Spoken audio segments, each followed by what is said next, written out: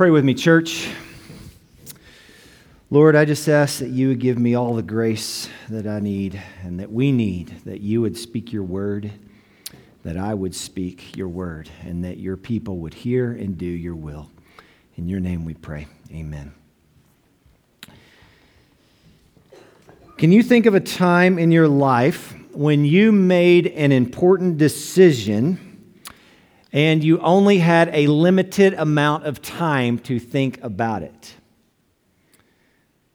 Kind of reflect back on your life. Here's some potential helpers here. Maybe you had to decide what college to go to. Maybe you had to answer the question, will you marry me? Maybe you had to make a decision on what treatment to make in the hospital for yourself or for one that you loved. Perhaps you had to make a decision, should we have another child, or should we adopt or not? Maybe you've had to make a decision, should I take that promotion even though it requires me to move to a different place? Should I take that promotion even if that means working more hours? Should I get into this particular business endeavor? There are all kinds of decisions that we make in life. And often those decisions have to be made within a certain period of time. And the challenge of such decisions is that if we choose A, it will lead us in this direction in life. And if we choose B, it will lead us in this direction of life. It's compounded by not really knowing where road A will take us or where road B will take us. As much of where we go in our journey of life, there's so much that's outside of our control as to what's going to happen. Think about a time in your life when you had to make an important decision. Life is full of these kinds of decisions, and often those decisions lead us on such a journey and makes all the difference in how our lives play out. And that's really what we see before us today, before Peter and Andrew and James and John. It's strange how God sometimes just shows up at the most random of times. People are just minding their own business and boom, in some form or another, there's God. For Peter, Andrew, James, and John, they're just fishing, doing what they do, doing what they perhaps have always thought they would do for all of their lives. And here comes Jesus along and says, "Follow me."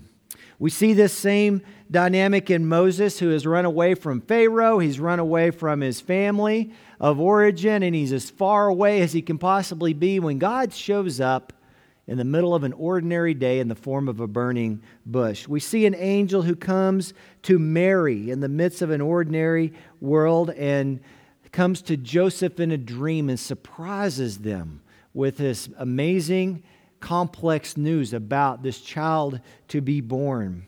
We see this in Matthew, the tax collector, when Jesus comes up to him while he's just sitting there at the booth and he says, "Follow me." You never know when and where God is going to show up. And you never know how much time you have before you need to choose yes or no, A or B. I'm in or no thank you, I am out. For Peter, James, John, and Andrew, of course, this would be a surprising invitation in a lot of different ways. First of all, they would not be qualified to follow a rabbi in that day. Second of all, in that culture, people would tend to go to a rabbi and say, "Can I follow you?" rather than the rabbi coming to you and saying, "Hey, I want you to follow me." But here we have Jesus reversing that. He's at the very beginning of his ministry. He's just beginning to proclaim, "Repent and believe, the kingdom of heaven is at hand." It's right here in your midst. And early on in this ministry, Jesus is looking for some early adopters. He wants to hand out some free backstage passes to the tour that Jesus is going on. As we look at this text today, there's so many questions that abound. First of all, why do Peter and Andrew and James and John follow Jesus? What was it about this decision where they, according to Matthew, just immediately said, yes, I'm in, I'm going right now? What about James and John's father, old Zebedee? Did Zebedee give his sons the blessing? Maybe James and John hated fishing and wanted out of the fishing business, and this was their opportunity to get out. Maybe they didn't even like their old man. Maybe there was something so compelling about Jesus that in the moment of choice, it was just very clear. Immediately, they left their nets and followed him. My hunch is that Zebedee was probably a pretty good guy if he raised James and John, the kind of people that Jesus would say, yeah, I want you around. They left their nets, they left their boat, and they left their father. The text is clear to make sure that we read that in these examples. In order to follow Jesus, it seems that we will have to leave something behind or even leave someone behind. To say yes to one and no to the other. Peter, Andrew, James, and John, it meant leaving their nets. This is what they did best. It's who they were, their trade. It meant leaving their boat, their livelihood, their source of income, the family business, their financial security. It also meant for James and John leaving behind their father. This had to be hard. Even if Zebedee was given his blessing and said, go, go, go, how hard would it be to leave behind their father and the family business to follow this rabbi? This was no manipulation. These guys didn't go because they were supposed to. They didn't go because it was just the right thing to do or because it was their duty. They weren't being drafted into the military. They weren't being forced to do this. They could have passed. They could have stayed in their comfortable business with their source of income and their extended families around them. Jesus, thank you for the invitation. But I've got a lot going on here, and it's very, very important. Something about Jesus, however, overruled those allegiances, and they went. Of course, if you look across into another gospel in Luke chapter 5, you see a little bit of a fuller story here. Matthew abbreviates this for us, but Luke tells us the fuller version. In Luke chapter 5, Jesus comes along and he's preaching. And the crowd's pressing in on him, so he jumps in a boat, which happens to be Peter's boat, and he pushes out from the shore so he can get some space between him and the people. See, Jesus wasn't preaching at a Methodist congregation. The people were sitting in the front row, so he had to get back. Just kidding. Okay.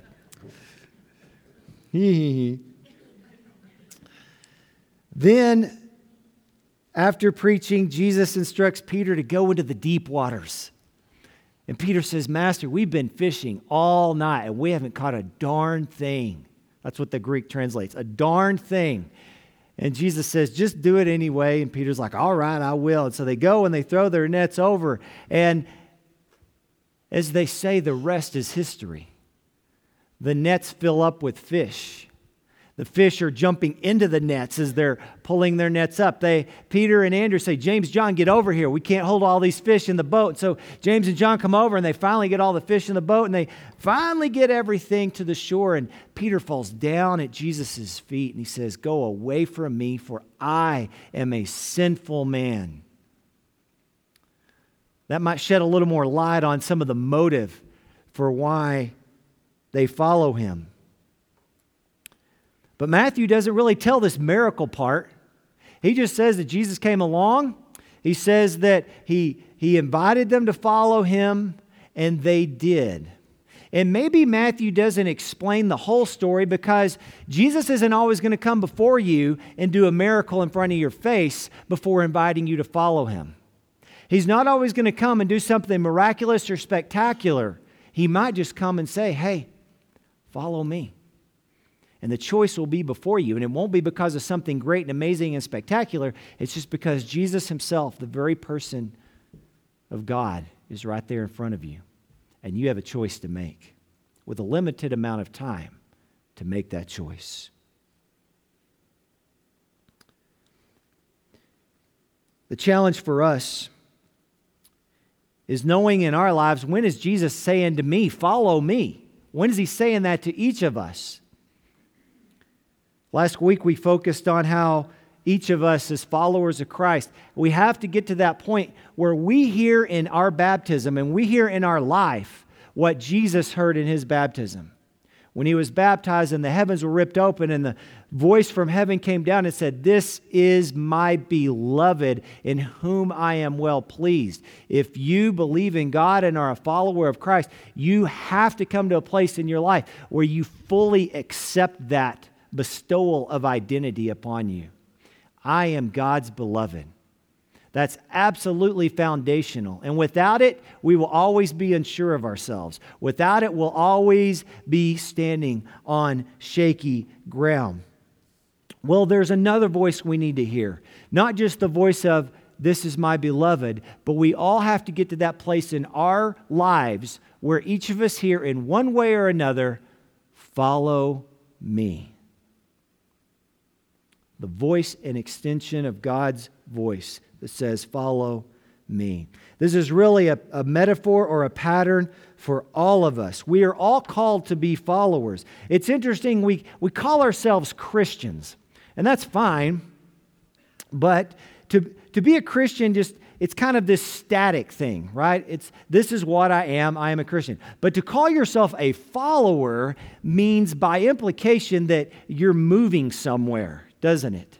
It means you're following somebody, you're going somewhere, you're leaving something behind. The scenery is changing as you go down the road of life.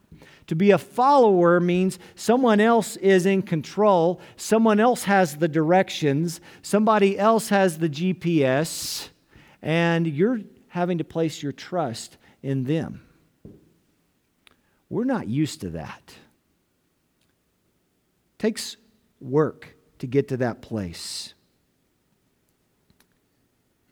Jesus says, "Follow me. Come on board with a kind of life that I have for you and you and you and you and you and you and you and you and you. Come on board. I will show you things that you never would have expected." I think this calling really is going out all the time. It's like a radio signal. You know, we're being bombarded with signals right now. You know, we have cell phone signals. There's internet signals. There's radio signals. And I'm not even aware of them. Why? Because we don't have transmitters in our head telling us what it's saying, right? But if you turn on a radio right now in this very room and you turn it to the right frequency, you will pick up on the signal. You will be able to tune in. In the same way, I believe that often God's call is a continual, never-ending call. Follow me. Follow me. It's daily, it's hourly, it's even by the minute. An invitation to follow. But are we tuned in? Are we, as Jesus would say, a people who have ears to hear? It's absolutely necessary to hear those same things that Peter, Andrew, James, and John heard that day. We cannot simply follow Jesus because we're supposed to. We cannot follow Jesus because it's the right thing to do. We cannot follow Jesus because we grew up in church or because mom and dad always wanted us to do so. We don't follow Jesus just because we're supposed to be good and moral people. Following Jesus goes beyond that. That, of course, is never enough to sustain a real life of discipleship. We must follow Jesus because each of us, in some way or another, hears His voice, His invitation, because in some way we see Him and His glory and His goodness, and are so persuaded in our hearts, so moved by Him, that we will leave behind something to go after Him. That we're compelled to go into some kind of place that we would not have otherwise gone.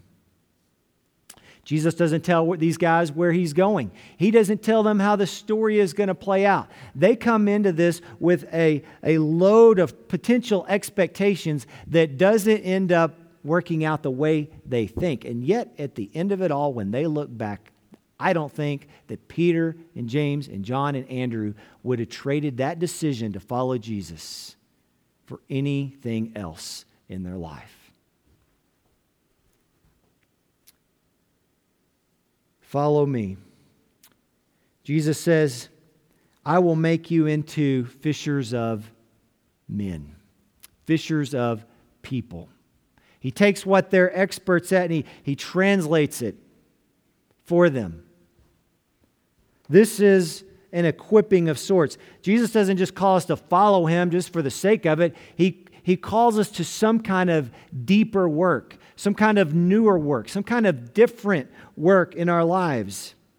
It's an equipping. It's a bestowal of identity. You will be a fisher of people. You will be this. I will make you into who you need to be in order to do what I am calling you to do. In other words, Jesus is commissioning us. He doesn't just tell us to do things. He equips us to do the things he's telling us to do. And he equips us as we go along the way. He bestows his blessing and identity on us, and from that place, we are compelled to do such things. I want to invite you to imagine yourself in the boat that day. And along comes Jesus and he says, follow me. What keeps you from following him?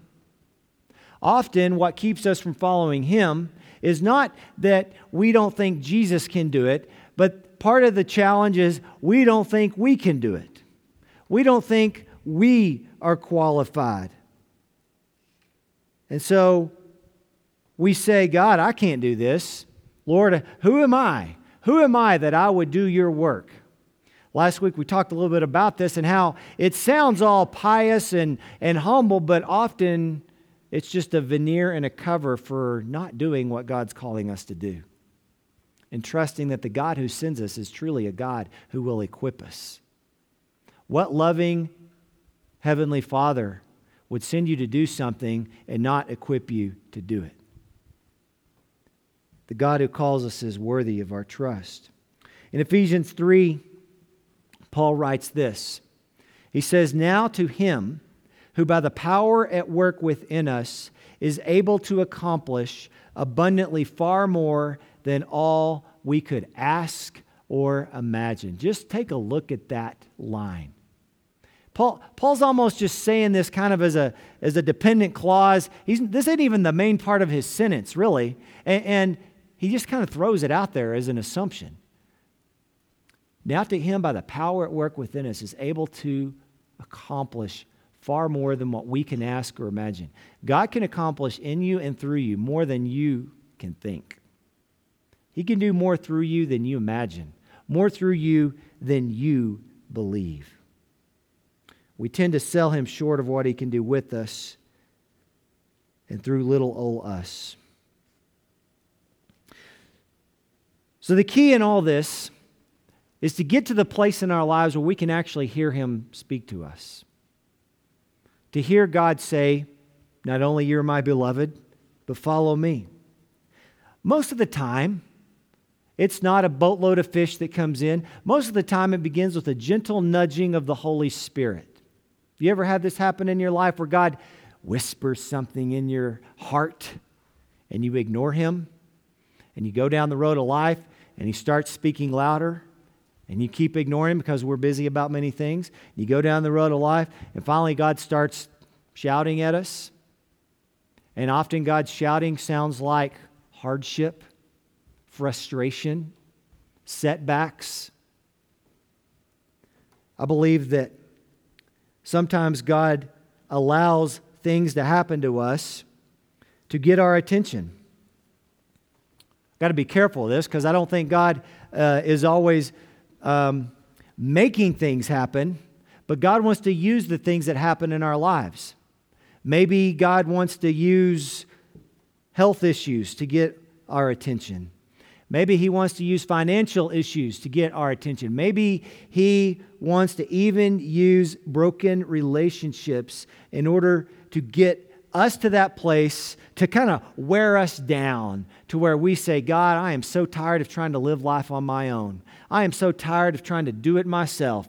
I'm tired of making it on my own. I'm tired of trying to just build my life, and I'm sick of it. I can't do it. I just want to give all this to you. I surrender my life. I surrender my career. I surrender my possessions. I surrender my relationships. I let them go, and I place them in your hands because it's more than what I can handle. What has God allowed to happen in your life? And maybe is He wanting to use that to get your attention? God has a calling on your life. Every single one of us. God doesn't just call some people and let other people just live lives the way they want. He doesn't just call a few select people and everybody else can just follow their own dream. No, God has a calling on every one of your lives. My life, your life. Ultimately, I cannot make you follow Jesus. And neither can your neighbor, or neither can your parents, or neither can your kids, or neither can your friends, or neither can your spouse. Ultimately, it is your responsibility on how you are going to respond to the question of follow me. Peter, James, and John went on to be three of the primary leaders of the church. Two of them would die for their faith, and the third one would be exiled. Their journeys were very different, even from one another. And your journey will be different than mine. Your journey is going to be different than the person sitting down the row from you. We can't really compare our following Christ with someone else's following Christ. There are commonalities, but there's going to be uniqueness. There's going to be differences because of God made you different, and He calls you to a different kind of work according to the gifts that He's given you and according to the world that we live in and according to His will. It is your own adventure born out of God's calling and unconditional love for you. And so the question before us, the real question of, am I going to follow Jesus, is this. Am I going to keep living my life as is with maybe a little bit of Jesus on the side? Or am I going to leave things behind and follow Him, to lay all my allegiances down at His feet? Am I going to sell God short on His calling for my life? Or am I going to trust Him with the things that I'm just holding on to so tightly, trying to control, trying to keep a grip on? The beautiful thing in all this is there's actually a lot of great freedom once we begin to let go of our lives into God's hands. There's a lot of freedom when you're not burdened anymore with having to control everything or know where you're going or what you're doing or how everything's going to play out in the end, because the command to follow me is simply saying, I trust that this one that I'm following has got it taken care of. And the beauty about this is that you simply have to say, what is my next step? So what is your next step? Maybe the Holy Spirit is convicting you of a sin that you need to leave behind. Maybe you're being convicted of a habit you need to stop. Maybe you're hanging on to something and your identity is around that. Maybe it's a person or a skill set or a comfortable way of life. Maybe there's a relationship that's just not good for you and you need to walk away from it. Maybe your next step has to do with loving your neighbor in some way. Going out of your comfort zone. Meeting somebody new.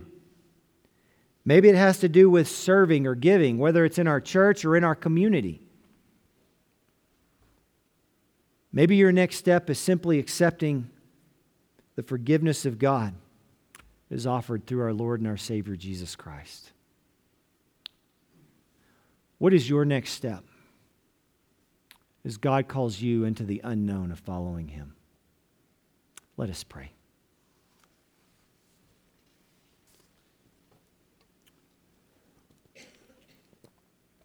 Lord Jesus, would you help us not to simply be Christians or moral people, or good citizens alone. But would you call us above and beyond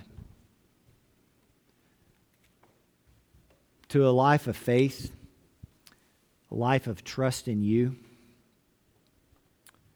Call each of us, Lord, to